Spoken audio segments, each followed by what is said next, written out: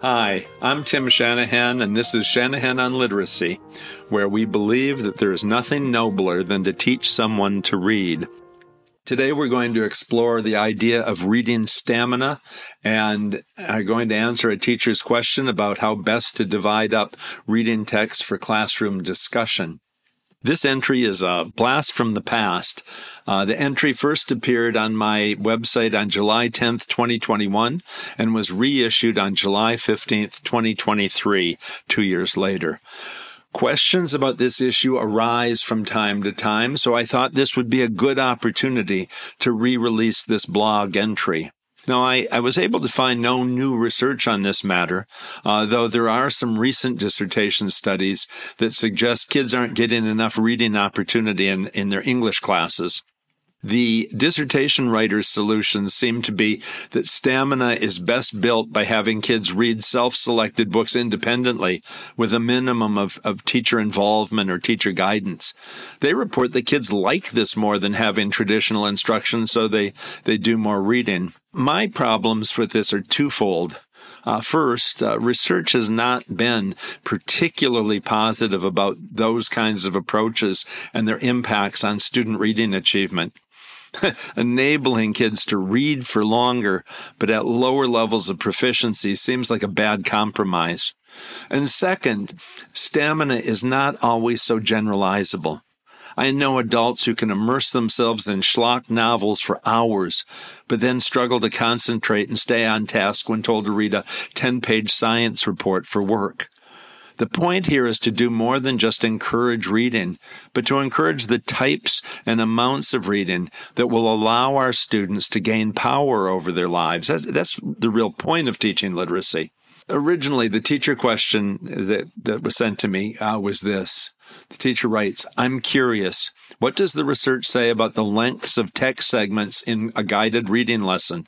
How many pages should kids read prior to our discussions? I teach third grade." My response is this. Unfortunately, in this era of the science of reading, there is no research-based answer. No one, as far as I can tell, has bothered to study the question, though it's been an issue for at least a century. What do we know about it? Well, studies of how kids do on reading tests show that there are real differences in the reading stamina that they're able to exhibit. Some readers start out fine, but as a test goes on and they have to read more and more, they wear down. They simply can't sustain the attention, concentration, and energy required to read well for the full length of the test. Kids from different countries differ in their psychological endurance during reading. Another study found that text complexity and length interacted to impact reading comprehension. Longer texts were harder than shorter texts, and length multiplied the impact of complexity factors. Why would that be? Well, apparently longer stretches of text can be more complex linguistically. For example, the longer a written argument, the more elaborate can be its premises and the interconnections among its parts. Linguistic studies have looked at longer versus shorter texts, and there's a tendency for greater linguistic sophistication, complexity, and subtlety in the longer ones. That's cool, but it doesn't really answer your question. The reason is that it has nothing to do with the role that length may take in teaching. It provides no clue about how best to chunk those instructional texts. A long text that's cut into 3 pieces wouldn't be linguistically simpler than it was originally, but such dividing might play an important role in learning. It might support it. It might interfere with it. There are also those studies showing that length impacts reading comprehension itself, how well the students can understand the text. All things being equal, comprehending a long text poses greater psychological demands on readers than shorter texts. Text length may affect memory, reasoning, inferencing, and even motivation. I know some of you might be thinking, well, aren't those developmental? Isn't that just an age level thing? And therefore, stamina will build as the students develop? Well, that earlier study that I noted that found different levels of concentration and stamina across the students of different countries suggests that isn't the case, that this isn't some natural psychological phenomena. It really is tied to your reading opportunities and your opportunities to learn.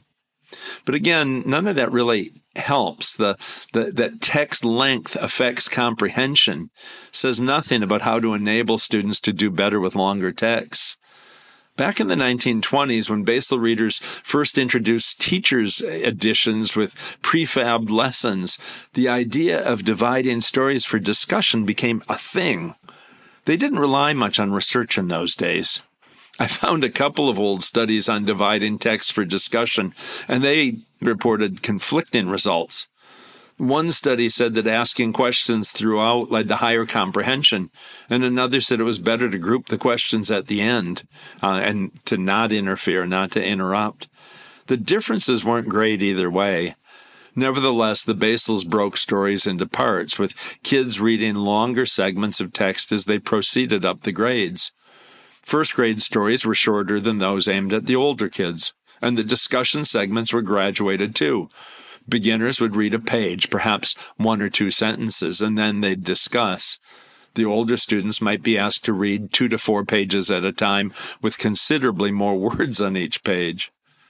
Does that gradual increase approach work? Does it stretch kids out? I suspect that it does, and think those approaches are sound, and that we could do that better. But I couldn't find any evidence on this either way. Some authorities claim it's best to have kids read books rather than selections because of the need to build stamina. There's no question that reading 100 pages instead of 10 should increase the stamina building opportunity. However, it's kind of like working on somebody's running by starting with a marathon. The well-developed runners may love the challenge, but the beginners may be a bit intimidated. The idea here, as with other well-known endurance tasks, is that stamina is learned, it's developed, and it rarely results without intentional effort. The focus of the advice provided here is on the silent reading of students in grades 2, 3, and up. I'm not suggesting that we should ever really be doing round-robin kinds of reading beyond those beginning readers. So what am I suggesting? Well, first, let's talk about consistency. If you want kids to build reading stamina, they have to read. They must read pretty much every day. However, this needs to be accountable reading, not the reading where kids are just sent off on their own to read anything for pleasure. Developing the ability to sustain reading focus depends on more than just reading a bunch of words. Here, I'm not talking so much about kids reading on their own as I am about having kids read in reading class, social studies class, science class, and so on. Start with rather short sections of a text, a sentence, a paragraph, a page. Then monitor your students' success with these brief reads. I encourage kids to write answers to questions at the end of these segments so I can determine who's comprehending well and who isn't. I often visit classrooms where kids aren't expected to read much. Text is there, but it's read aloud, round-robin fashion, with the teacher telling kids what it means. Or even when a text is read silently by the kids, there may be little real effort to determine how well they understood what the text said or what barriers to understanding they may have confronted. Such reading is a task. It gets completed, but it probably contributes very little to learning. It's great if you can get kids to read on their own beyond this kind of sanctioned reading. Have kids keep a book available for any downtime in the classroom, such as when an assignment has been completed and they must wait for the others. Certainly encourage and support kids reading at home, too, making it a regular part of their own personal lives. But this reading needs to involve increasing demands. The amounts of text that students are asked to read should increase gradually. This increase should take place in 2 ways. First, the text segments that students are asked to read prior to any discussion or other activity should be lengthened. And second, the amount of classroom reading expected each week should go up too. I'd suggest having a spring goal for second graders of about 400 words per segment. Early in the year, you might start out having kids read a paragraph and then discuss. over the next 30 weeks, you'd increase a little at a time the amounts of text that students would be expected to read. My goal for grade 3 might be 500 to 600 words at a time, and for grade 4, perhaps 700 or 750. Now remember, these are targets, not starting points. Those would be good targets since they would enable most students to meet the demands of accountability. These text lengths are end-of-year goals. Remember, the students must comprehend well. Let's say that your kids read one paragraph at a time and they've nailed it with good comprehension. It would make sense to increase the segments to 2 or 3 paragraphs. If they still comprehend those well, terrific, keep increasing it. But if they don't, then you might have to drop back a bit and increase more slowly. I would also strongly recommend that you let the kids in on what you're up to and talk about the importance of sustained concentration. Give them some guidance. It can help to say the words in your head, or it can help if you stop at the end of each sentence or paragraph and think about what that meant, then read some more. Encourage the students to talk about issues like mind wandering and how to resist that, or what to do when they're not understanding. Lengthening the segments doesn't change the amount of reading they're doing, however. A separate consideration is needed for how much to increase the amounts of reading expected each week.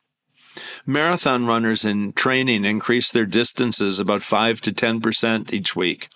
Increasing the amounts of reading by 4 to 5% weekly across a school year would be almost imperceptible initially, but like compound interest, it would pay off in the long run. If students are in school 30 hours each week, then expecting 1 to 2 hours per work of real, accountable, sustained reading doesn't seem onerous or out of line, even in the primary grades. In fact, it sounds like too little. Harder, shorter sprints. Another trick of endurance runners is that they punctuate their longer, easier runs with shorter, more demanding ones. These sprints make them stronger.